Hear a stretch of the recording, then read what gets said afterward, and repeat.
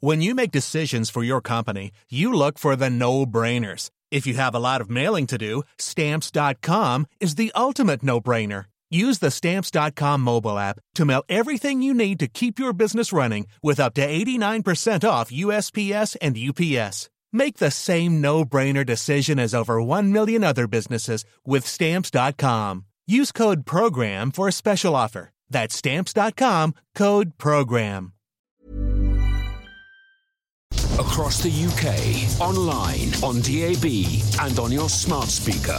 The Independent Republic of Mike Graham on Talk Radio.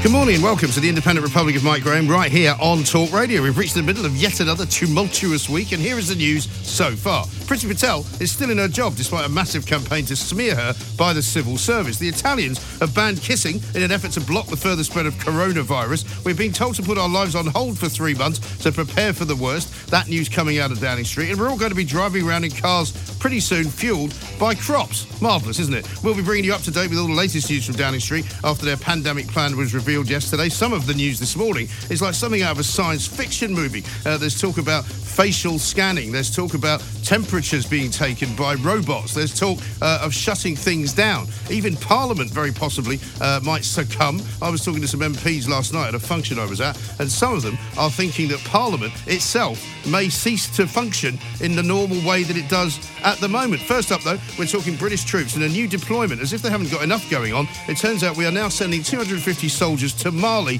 one of the world's Islamic extremist trouble spots, which is described as extremely messy and complex. Now, according to the Ministry of Defence, if we don't send these soldiers out there, it may well mean that there's a bunch of refugees heading our way, and we've all seen what's happening on the border between Greece and Turkey, and I guess we don't want any of that. But we'll be talking to Rear Admiral Dr. Chris Parry to take his view on all of it. Coming up later on, we'll be discussing why the housing business can't seem to work out what to do next, and we'll be bringing you Prime Minister's questions as well. The weekly boxing match between Boris Johnson and Jeremy Corbyn in the company of YouTuber Maya Toosey. 0344 499 1000. Plus, later on today, we are joined by celebrity chef Cyrus Todiwala, who's got a beautiful new book out called Simple Spice Vegetarian. So we'll be looking into all of that.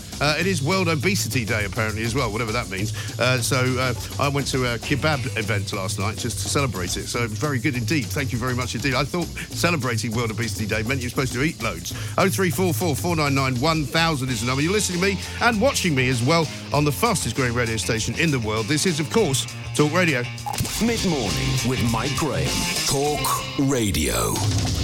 So I'm aware of the fact that some people watching and listening to this show on YouTube as well, by the way, or Facebook, or indeed on Twitter if you want to watch us there too, will not be absolutely certain where Mali is. But it has become one of the world's fastest growing Islamic threats, it would appear. And apparently British personnel are being sent out there to join some already combat mission troops in that particular country, in the Sahel region, because what they need to do is to somehow ensure that what is an Islamic extremist insurgency does not turn into something bigger. Let's talk to Rear Admiral Dr. Chris Parry, former NATO commander, of course, and give us some insight into what's going on in that part of the world. Dr. Chris, a very good morning to you. Good morning, Mike. Thanks very much indeed for joining us. A lot of people will be asking the question, and I know it might seem a rather irrelevant question to ask of the armed forces at this time, but, you know, we've been told by Boris Johnson that we might need the army on standby for all sorts of things in this country should the coronavirus get any worse. Is this a good time to be sending troops to a place like Mali? Well, I think it was always planned. Middle of last year, I think they identified the need to send some additional troops.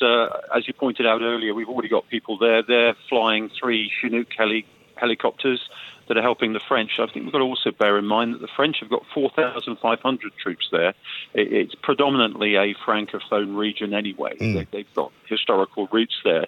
And we've been helping them on a bilateral basis up till now. And I think the time has come where people feel that, that force needs to be supported, but also, secondly, they need to invest much more in intelligence gathering, in training and other things for the local forces.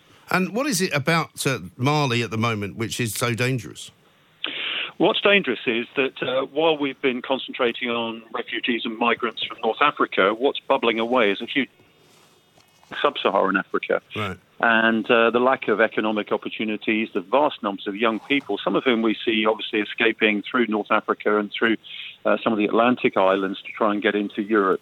That problem's only going to get worse when you add a very extremist group of people who are seeking basically power at everybody else's expense. I mean, we're talking about an Islamic State-type organisation in Boko Haram and its affiliates that are trying to take over the region and exploit its resources and kill the people. And have Boko Haram sort of expanded their area of influence then? Yeah, that's right. I mean, normally we associate them with northern Nigeria, but the region that we're talking about is the Sahel. It's not just Mali, it's Burkina Faso, it's Chad, and all those other sort of areas that appear on the Pointless programme on BBC One. Right. That's what I was going to say. I mean, nobody really knows the geography. I was going to say, because quite often in that part of the world, the countries sort of move around a little bit, and suddenly new countries get new names, and different parts of countries like South Sudan are suddenly created, So I think it's quite hard for people to follow, to be honest. Yeah, the borders are pretty porous and indistinct, and people and power sort of moves across borders. So what we have to do is try and get a really good comprehensive view of what's going on there, actually establish who can actually help us amongst the local population. And to be fair, this part of the world, people aren't used to warfare in many ways, so we have to help them, stiffen their resolve and protect them. I mean, this is a United Nations peacekeeping operation. It just happens to have a lot of violent people opposed to us doing that sort of thing. Yeah, I mean, the trouble with peacekeeping missions, of course, though, is that you can't actually do very much as peacekeeping forces, but there is also a French kind of combat mission going on at the same time, and it would appear that the British troops are going to be part of both of those operations. So on the one hand, British troops are going to be in danger because they're part of a combat mission, and on the other hand, they're going to be in a peacekeeping force where they can't really shoot anyone. Yeah, this has been the problem ever since the end of the Cold War. You look at the Balkans, and we tend to try and call these peace support operations now, because peacekeeping, it's not that. You've got this ragged interface. There's no real distinction between peace and war, and it's very much war amongst the people. And that's the nature of modern conflict, I'm afraid. So we have to differentiate between the good guys and the bad guys. We need to deal with the bad guys, support the good guys, and get out as soon as the problem is solved. And as far as the individual soldiers that are going out, they appear to be personnel from the Light Dragoons, the cavalry regiment. Do they have a special sort of expertise in that particular area? Well, normally they're associated with reconnaissance in armoured vehicles and things like that. I'm not sure about the force composition, but we have to remember that all our soldiers, whether they're cavalry, artillery or whatever, are soldiers first and specialists second. So they will add, they'll stiffen quite a lot of the local resistance, I would suggest, and the indigenous peacekeeping forces. They'll add specialist skills to the French force, and also they'll support our 3 Chinooks that are operating there.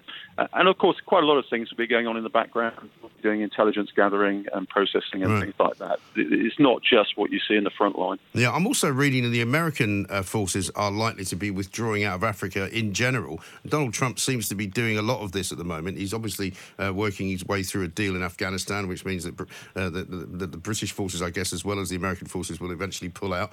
He's obviously doing that to some extent to sort of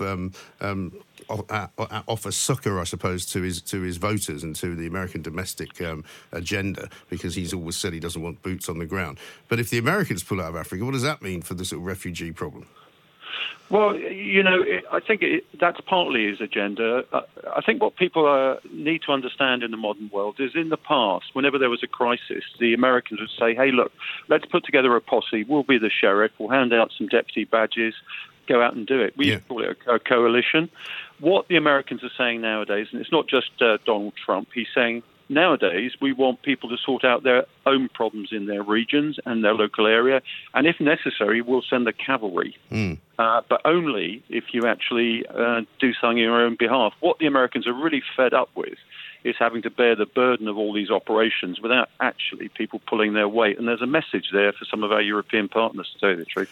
Yeah, well, maybe there's a message there for the UK as well, because, I mean, there's a lot of people who would say exactly that. Why not let these countries sort out their own problems? But as you've pointed out, in this particular case, if we don't help sort it out, it may well be that the problem lands on our doorstep in the form of a lot of refugees.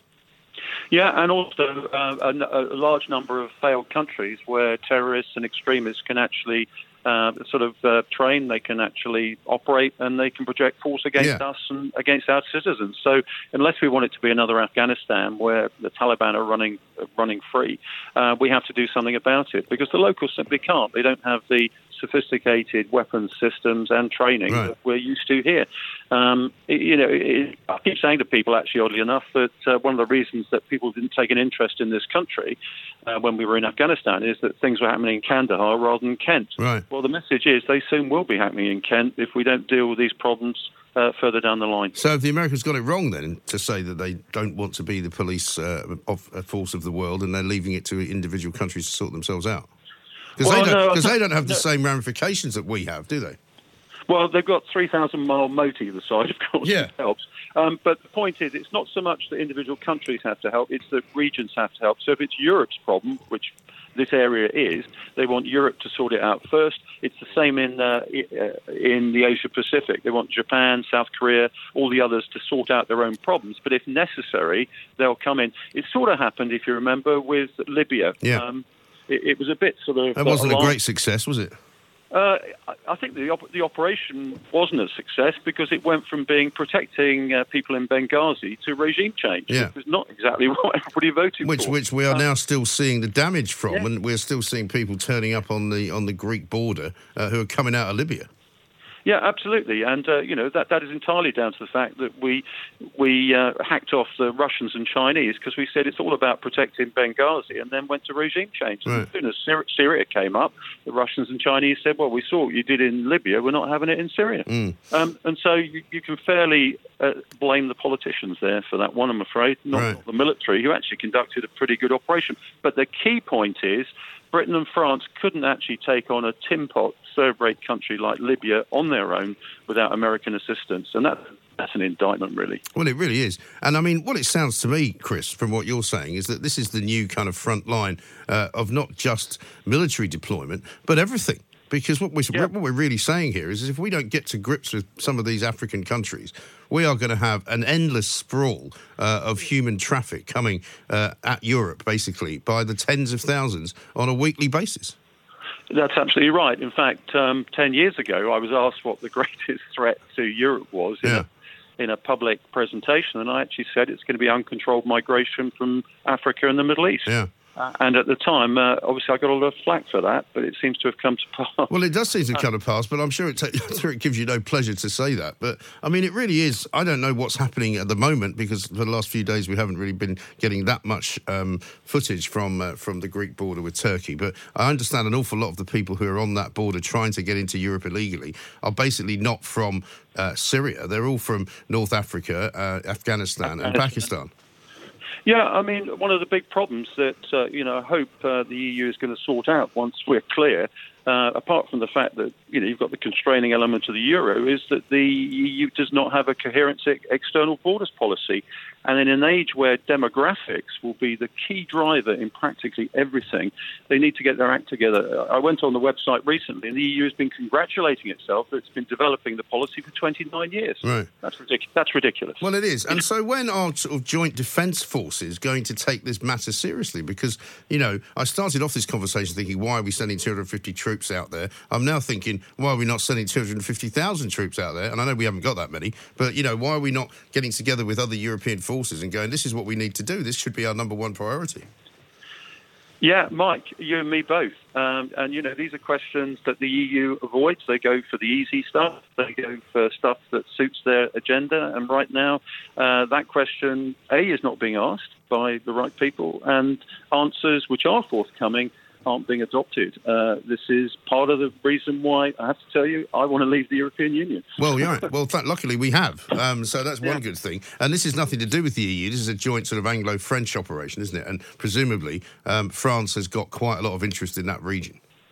Yeah, and I think this is actually an indication of how well the Brits will support our European partners in future, even though we're outside the European Union. We're actually quite good at this sort of thing, but we do it on our own terms rather than obviously doing it within the framework of an overall European army, as they call it, because, quite frankly, in 20 years, while Afghanistan and Iraq has been going on, we've been, frankly, underinvesting in our defence forces. We're incapable of taking on Russia and China in any meaningful way, because that's where the real threats are coming from.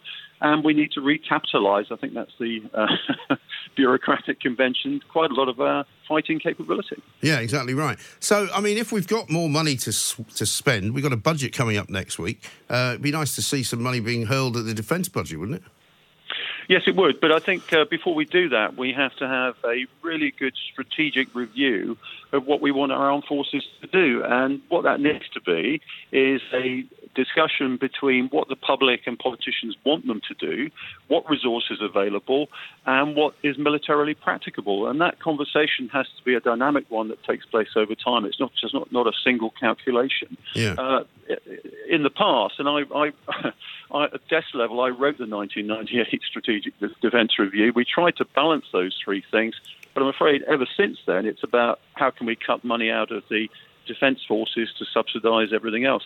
I think the other thing you've got to remember is that everything has been slaved to our operations in Afghanistan and Iraq over the last 20 years. And the other capabilities have been neglected. There's no question about that. And you can see now, with 2 aircraft carriers coming on stream. I was in Prince of Wales in Liverpool on Monday. We've got some fantastic capabilities. We have to make sure that we balance our armed forces to reflect the threats and opportunities that exist out to the next 20 years or so. And as far as other parts of the world which are kind of, bubbling under, as it were, I mean, are you satisfied that Afghanistan, if it is left to its own devices, will no longer be a problem as such? Who knows? Afghanistan, has lain at the heart of that region for quite a long time now. I think Afghanistan is probably best left alone to its own devices. There are regional implications, but frankly, there are bigger threats to our way of life and to what we have as values. There's a huge sort of area of conflict threatening in the Asia-Pacific region based on the strategic competition between China and the United States, and that is something I think we're going to see more of. You've got China fortifying these reefs in the South and East China Sea.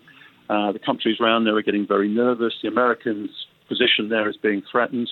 And, on top of that, we've got all the other things like the effects of climate change. We've got coronavirus. We've got all these other things. And we need to focus on these big strategic issues and stop, I'm afraid, arguing about stuff that actually really matter. Yeah, exactly. I couldn't agree more. Rear Admiral Dr. Chris Parry, talking absolute sense as ever. It's the one show you hear common sense on. It's not the only show you hear common sense on this radio station, by the way, because, of course, Julie Hartley-Brewer's here every morning from 6:30. Dan Wootton's here every afternoon from 4, so you want to check in with his new Drive Time show as well. The point about common sense is that there's not much of it to go around. We've got plenty of it here. You guys who call us have got loads of it. But here's the question for you. Should we not be absolutely pouring every single resource that we have got militarily into Mali, into that part of Africa which is basically spawning hundreds of thousands of immigrants coming to Europe to try and find themselves a better life, to try and get away from the war-torn areas that they live in, to try and get away from what can only be described as the most ghastly and horrible crowd of people known as Boko Haram, who are as bad as ISIS.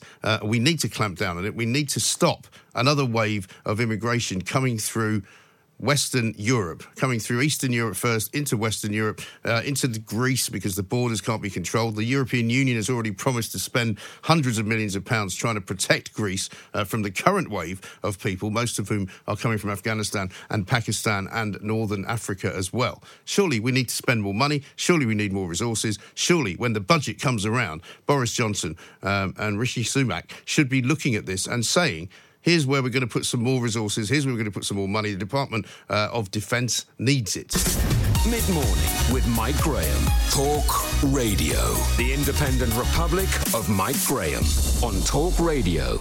Welcome back to the Independent Republic of Mike Graham right here on Talk Radio. We'll be talking about the coronavirus situation coming up throughout the show here as well, of course, because as hours go by, each hour brings a different sort of twist and turn to the story. Today, we're going to be talking to the Federation of Small Businesses, because a lot of firms apparently are facing losses if there is a situation where people are sent home, if there is a situation where businesses have to be closed down, where offices have to be shut on the basis that coronavirus is spreading too quickly. quickly for it to be properly controlled and contained, because it turns out that there's some kind of insurance error, which we'll talk about, which we'll explain, because apparently if the notifiable disease tick has not been made by the government, then it may well be that some of these companies will be out of pocket, despite the fact that Boris Johnson said yesterday that all options were going to be open. Let's go back to the phones and talk to James, who's in Clapham. Hello, James.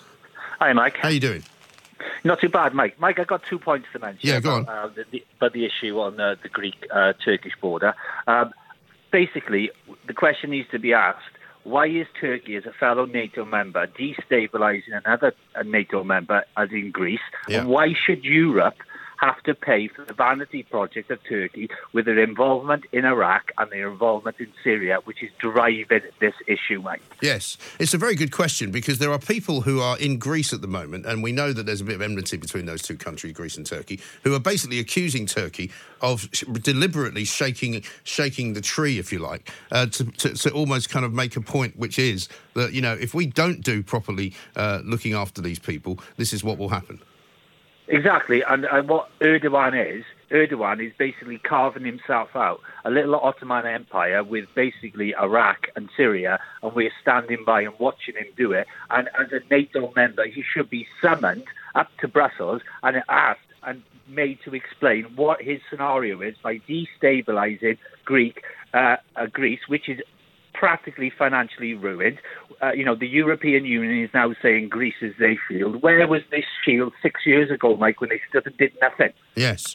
No, you're absolutely right. And the thing is, right, if we are sort of watching parts of Africa becoming very, very unstable, which will inevitably lead to the thing that we know it will lead to, which is them coming here, we've got to stop that, haven't we? Yes, we have, Mike, and we have to be involved.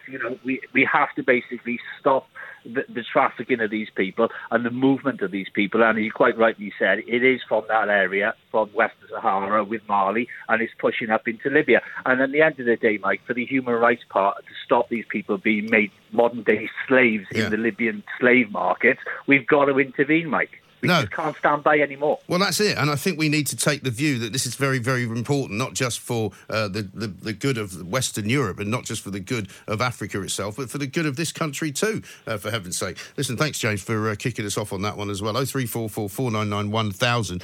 EU leaders, apparently, have promised 700 million euros to Greece to keep those migrants who are on the border coming in from Turkey from actually breaching that border and getting themselves in to Western Europe and finding their way possibly through France to Calais to Dover. Because that's what we're talking about here. 0344 499 1000 is the number. Let's talk now, though, to Dave Penman, General Secretary of the FDA, which is the trade union for UK senior and middle management civil servants. What we know about the Priti Patel scenario is that there is, as Michael Gove announced, some kind of inquiry going on internally inside the government. It's supposed to be looking not just at Priti Patel's stewardship of the Home Office, but it's supposed to be looking at her ministerial career in total. It seems to me there's an awful lot of people who don't like Priti Patel. There seems to be an awful lot of people who have got something in for Priti Patel, because some of the stories coming out about her are pretty eye-watering, to say the least, but so far not really good enough to get rid of her. Let's see what Dave thinks. Hi, Dave. Very good morning. Good morning. Now, why are people so frightened of Priti Patel would be my first question.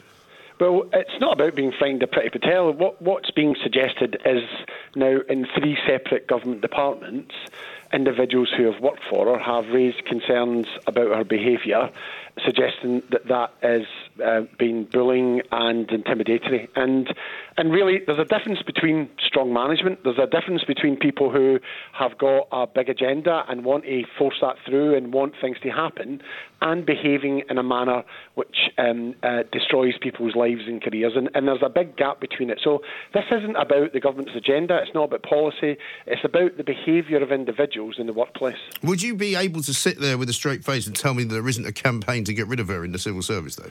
Absolutely, because this isn't about Priti Patel as either the Home Secretary or the Secretary of State for International Development. This is about Priti Patel, the individual, and how she behaves in government departments with those who work with her. Now, these are simply allegations. They've not been proved either way.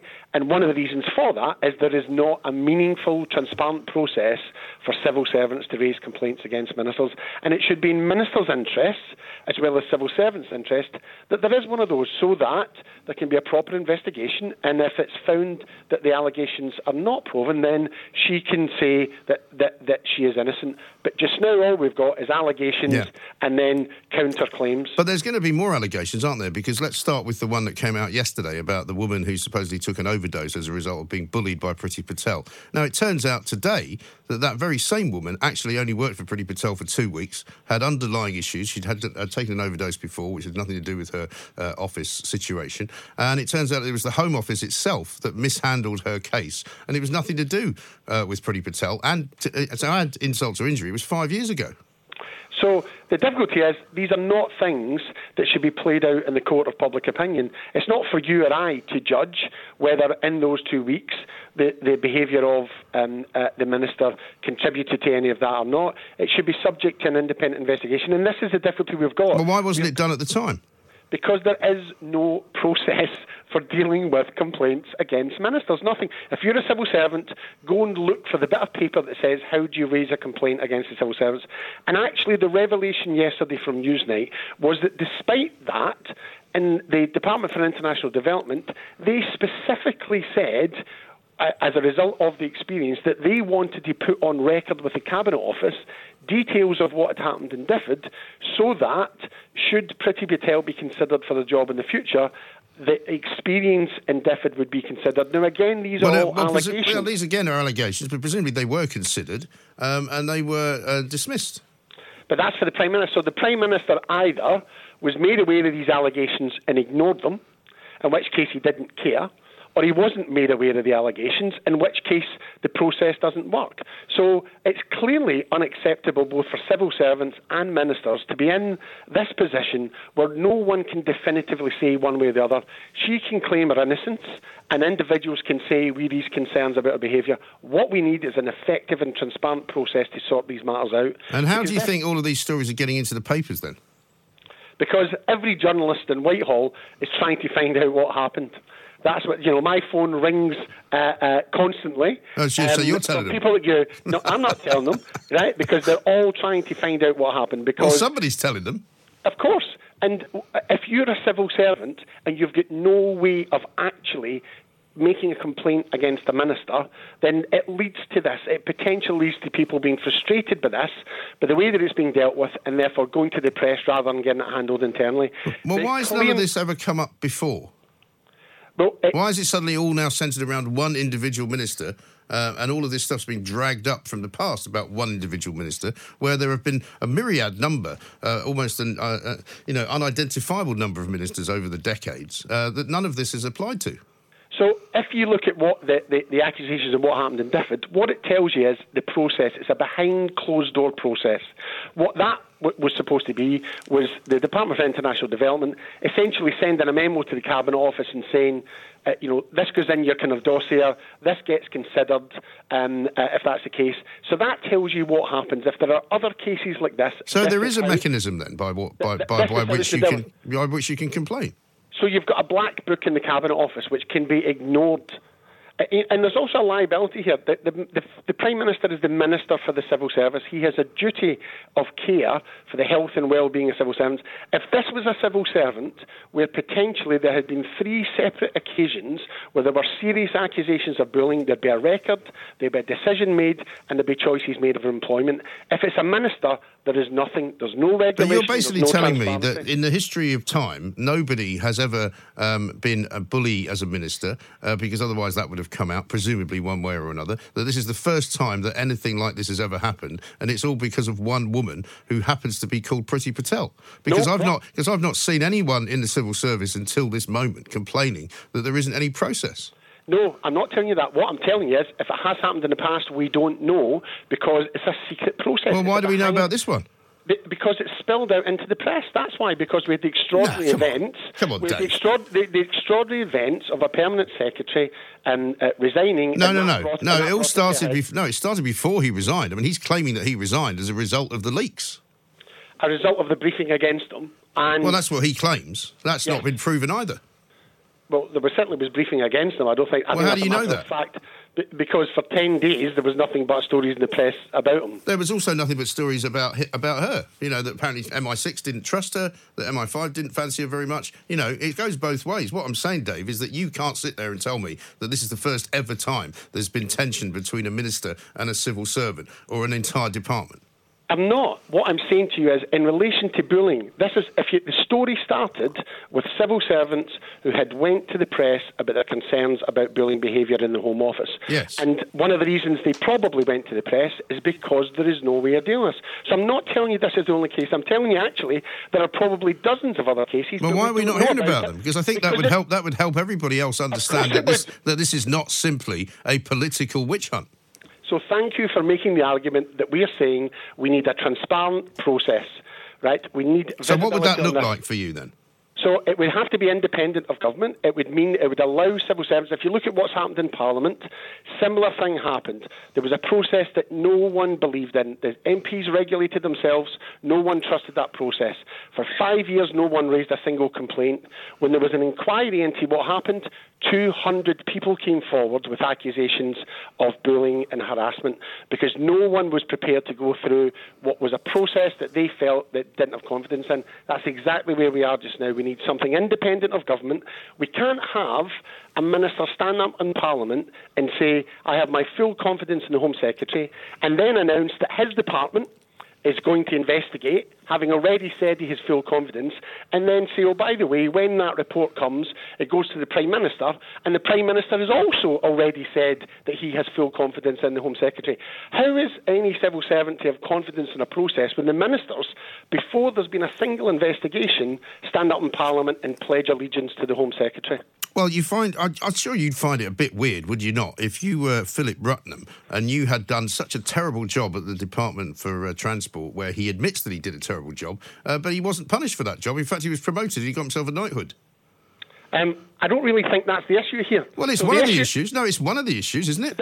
No, it's not, because this is not about Philip Rutnam's career at the Home Office. Well, surely it is. Surely it is, Dave, because if she is the Home Secretary and she wants to change who is running the Home Office, as he was, because she doesn't have faith in the way that he's doing it, because, frankly, his record would suggest that, why can she not remove him? She can't. As a Home Secretary, if there are concerns about your civil servant, whether it's the permanent secretary or the staff, there's a process for dealing with that if you felt that there was an issue around that. What it doesn't do is give you a green light to bullying. And let's be clear, the stories that started this... He's not claiming that he was bullied, though. He's claiming other people were bullied. Exactly. The stories that started this are not about Sir Philip. They're about staff in the Home Office. So this started not about whether Priti Patel wanted to get rid of Philip Rutnam or not. This started with staff in the Home Office going public about their concerns about her behaviour. Yes. Behaviour, and so remember, you are going to sit there. Being suggested, you are going to sit there. You are going to sit there, Dave, with a straight face and say this is not politically motivated. I don't think anyone listening to this is going to believe you. Well, I can tell you absolutely it's not politically motivated. It is about the behaviour of ministers. Where did this start? What was the first story? The first story was accusations about the Home Secretary and her behaviour. Since then, we have had accusations in 2 other government departments. That's where this started. None of them named, right? Nobody has come forward to say, I was bullied on this day, this was what was said to me, and this was what happened afterwards. Nobody's done that.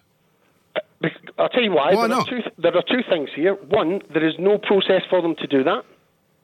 Well, so apparently all you got to do is ring up the Times news desk. Right. There is no way to do that. And why it is extraordinary is that civil servants are not supposed to speak to the press. It actually says... Well, is that a sackable offence then? That they're not supposed to... Well, it's potentially a disciplinary offence. It's a disciplinary. So these people should be being disciplined then? So that tells you how extraordinary the circumstances are when those people feel there is no way for me actually to stop what's happening to me, and I've got to put my career on the line to be able to go outside around it. What everyone needs here is a clear, transparent process so the Home Secretary has the chance to defend her reputation and defend any allegations, and civil servants have the opportunity to challenge behaviour if it's inappropriate. Because this is getting in the way of government. Government's got an awful lot to do just now, yeah, it has. both in terms of Brexit and the public health emergency, and it doesn't need this distraction. So what about the inquiry that's being held? Have you got any confidence in that? Well, the difficulty there is, as I've said, is the minister in charge of that inquiry has already picked a side. He's already pledged his allegiance, and I think that causes concern about its independence.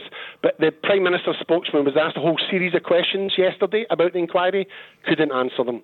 How is it going to be conducted? Who's going to conduct it? Is it going to look into the allegations in other government departments?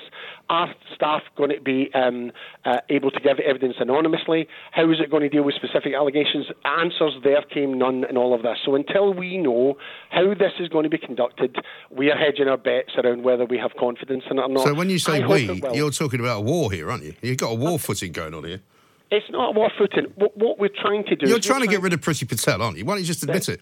This is not... We are a non-political union, and this is not about Priti Patel really? In terms of anything to do with So politics. why has no other Home Secretary ever been targeted in this way? We keep coming back to the same thing. There is no process for dealing with complaints of behaviour. Can you imagine just for a moment that this actually could be about behaviour? And that actually there might be serious concerns about behaviour. Well, one person's behaviour is another person's management. It's that simple. Dave, listen, I'm getting harassed by my producer. I might have to complain that he's bullying me, but he's telling me to stop talking to you because we've been going for too long. Dave Penman, thank you very much indeed. Fascinating situation. This is war, ladies and gentlemen. Make no mistake. And of course, the General Secretary of the FDA would say that it's not, and it's not political, and they're not in any way trying to intimidate or bully or force Priti Patel out of office. But that's exactly what is going on. I can tell you that for sure. Mid-morning with Mike Graham. Talk Radio. And don't forget, of course, you can also watch us now live on YouTube. We are streaming the show every single day on YouTube, on Facebook and on Twitter. And lots more of you are joining it every single day. So thank you for doing that. Let's talk to Russell Quirk, though. He's a man that knows everything there is to know about the property business. We're now being told by a new report which has just come out from something called the Infrastructure Committee, I think, of this country. I didn't know we had one, to be honest. That basically building on the Greenbelt is the way forward. Russell, very good morning to you. Yeah, morning, Mike. Hi. Well, is this the way forward? I mean, the problem with Britain, right? I mean, I always get this. I think I've told this to you before, that when friends of mine come to visit from the US, they always say, why is it that you have all these green fields and then there's a tiny little street in the middle of it where you pile about 55 houses right next to each other and then the rest of it's all fields again? Yeah, so it's not very joined up, this whole Greenbelt thing. Bearing in mind, Greenbelt emanates as a kind of construct, a policy from the 1950s, and it's kind of been left to its own devices ever since, really. And the world's moved on, as we know, in many respects. So I think that I do get the fact that Greenbelt, therefore, needs to be kind of reconsidered. And there's certainly masses of Greenbelt that is not green. So scrapyards and, building sites and so on. Industrial areas, etc.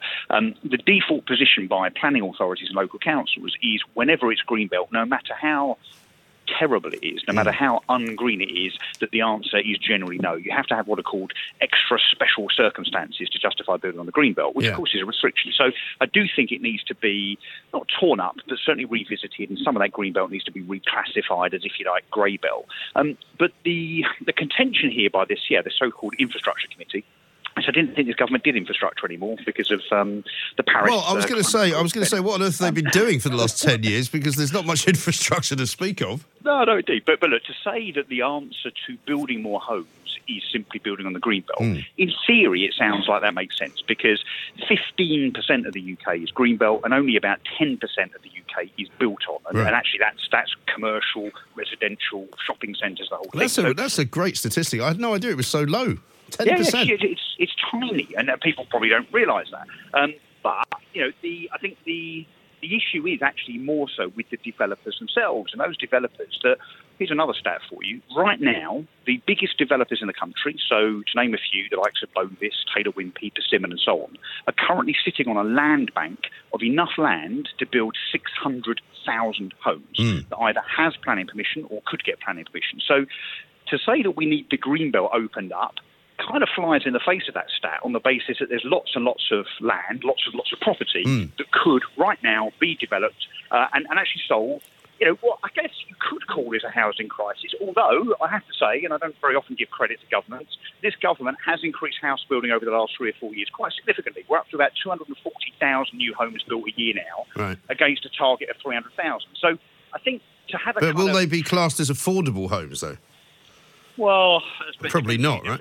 Depends on your definition. There's affordable homes, of course, which is homes that are 20% off the value of full market value. And then, of course, there's social housing. Now, social housing is the element that's really suffered over the last few years because social housing, as in social rent, council housing, shared ownership, etc., is linked by what are called Section 106 agreements to general developer output. So obviously, if we build less social homes. And up until recently, that's exactly what's happened. So the big problem here is not whether you can buy a 500 grand house for 400 grand. It's that there simply aren't enough social houses, as in people sitting on waiting lists on local authorities, of which there are about 2 million now, to furnish that particular sector. So that's the big problem. And one thing's for sure, we definitely need to rethink the way that housing is delivered in the UK. And actually, dare I say, we've got to make it less political, because when things become political, as we know, and you talk about this all day, every day, things get very muddied, and we start seeing ulterior motives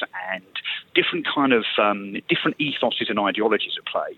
And particularly when we've had now, I think we're on our 10th planning housing minister in 10 years. So on the basis of there being no consistency on a ministerial level whatsoever, no wonder we end up kind of bouncing from one kind of housing policy to another, most of which, when they get announced, don't even get fulfilled. So we need to put somebody in charge that isn't political and that has a kind of 5-year mandate that can really put a strategy in place to solve Britain's housing crisis. Well, maybe this guy is the guy, Sir John Armitt, who's chairman of the National Infrastructure Commission. I don't know what his antecedents are. I don't know what he believes in. I've no idea what he's done before. But one thing he has said is that councils have to stop their silly building on floodplains. I mean, I think we'd all agree with that.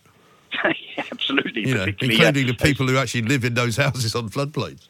Every year without fail now, of course, we see the consequences of that, and somehow we're still surprised that every year we see the consequences of that. Look, it definitely needs to be addressed. I think it can be addressed. I do wonder sometimes, though, Mike, whether the government's really that bothered. Let's be honest, if you keep supply shorter than demand and house prices keep going up, then actually as a Conservative government, that's not a bad thing, because they're probably the people that vote for you next time. Well, that's very possibly true. Also, if they were really that keen to do something about the housing crisis, whatever you want to call it, you would think that they would throw a bit more money at it and they would actually make something happen. My worry is that all of this is being driven by this nonsensical target of carbon neutrality by 2035. Because one of the other things that this guy, Sir John, says is talking about ripping out everybody's gas boiler and replacing it with something more electric. Well, good luck with that is all I can say. But that's still born of energy, whether it's electric or gas.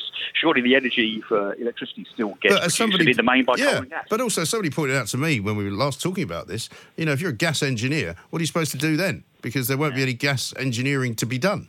Yeah, well, I do hope we're not going to get to a situation where the woke left kind of prevail in terms of saying, well, look, the way to meet our zero carbon emission target in 2050 is maybe just not to build any houses at all. Yeah. I mean, that would certainly do it. We live in tents. Everybody would live.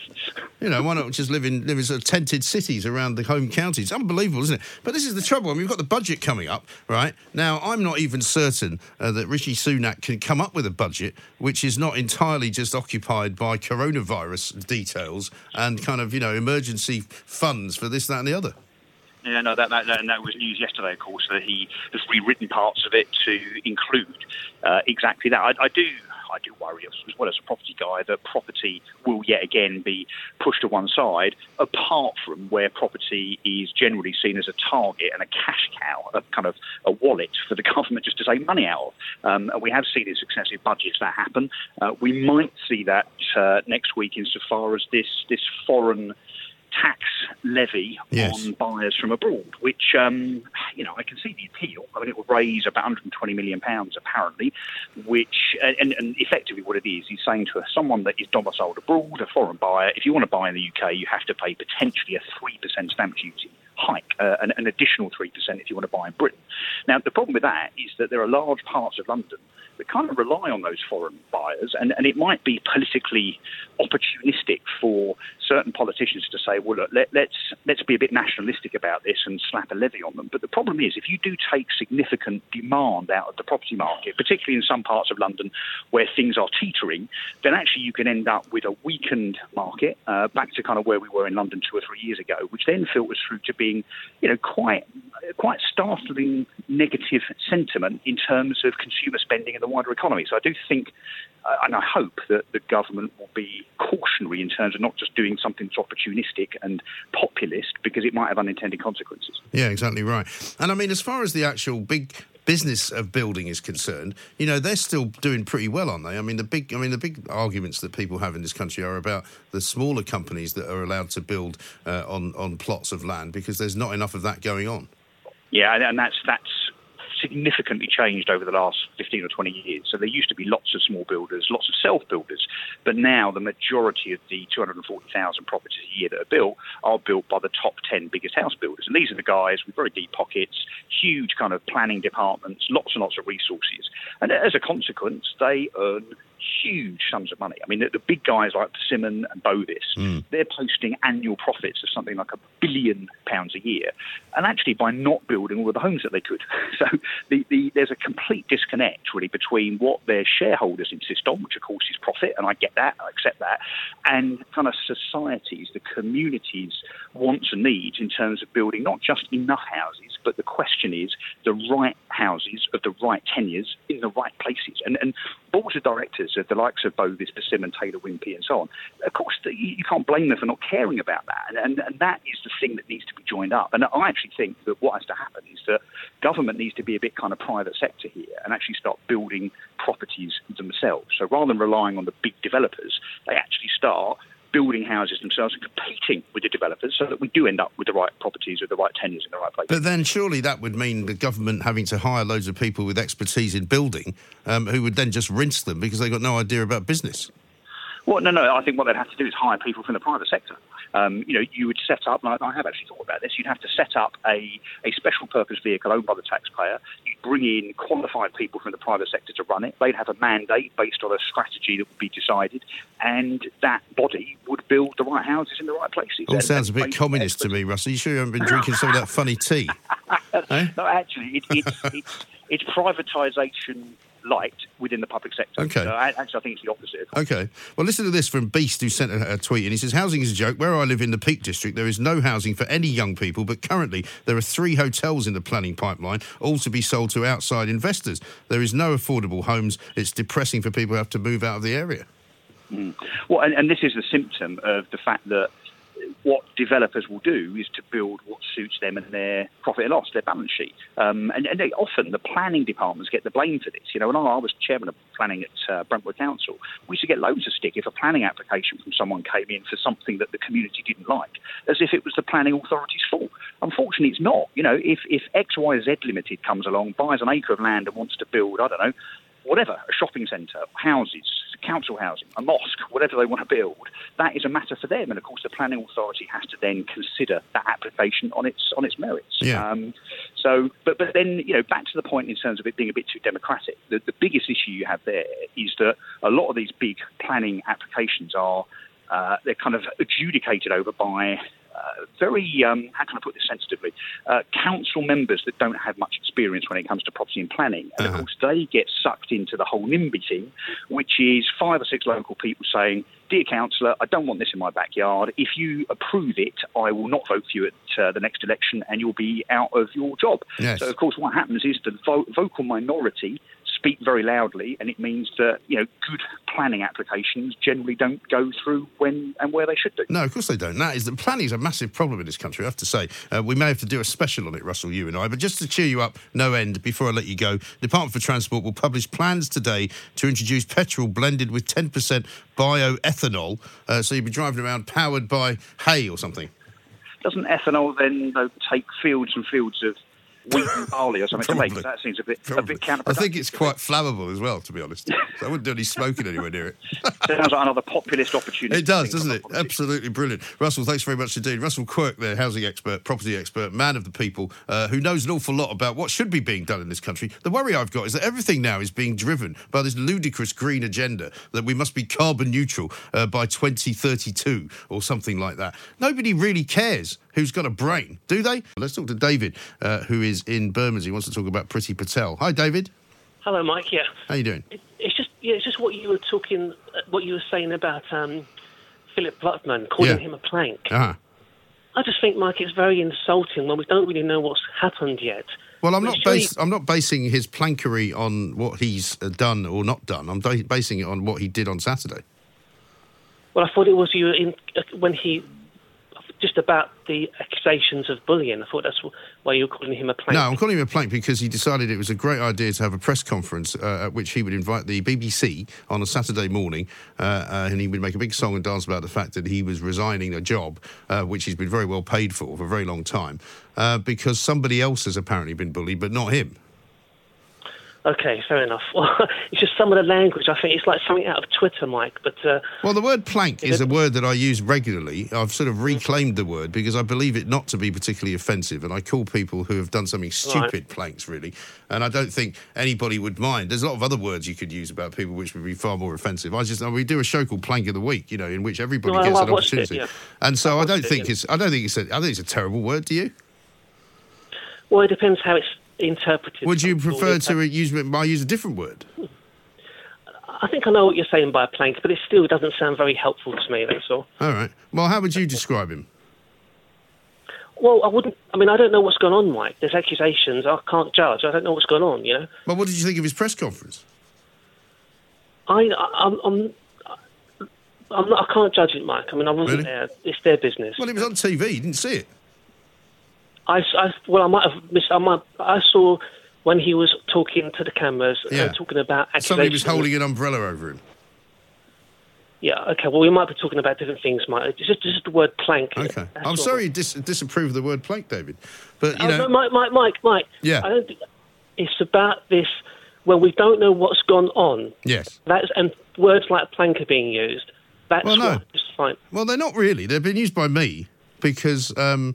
I believe that what he did on Saturday was a plankish thing to do. It doesn't really matter what went on before that, and I'm not making a judgment on that. Okay. So there we are. But there we are. Thank you, David. Very kind. It's always good to get words out there because words are very interesting. Words are very specific, and the way that I use words is very specific. And the fact that we can do, for example, a show called Plank of the Week in which all sorts of people can be called planks. This week, for example, Kim Jong-un is in there. We've had the Iranian government in there as a plank. We've had Harvey Weinstein in as a plank. We've had Prince Andrew in as a plank. We've had all sorts of people. Jolyon Maugham in as a plank. The list goes on and on and on. There's so many of them. Sadiq Khan won Plank of the Month for February. Now, you can't tell me that's not accurate, can you? This is Talk Radio. Talk Radio. Across the UK, online, on DAB, and on your smart speaker. The Independent Republic of Mike Graham on Talk Radio. If you enjoyed that, be sure to catch the whole show 10 till 1, Monday to Friday on Talk Radio via DAB, online or via the Talk Radio app. And if you have an opinion on the stories we cover, we'd love to hear from you. Call us on 0344 499 1000 or tweet at Talk Radio during the show to have your say. Mid-morning with Mike Graham. Talk Radio.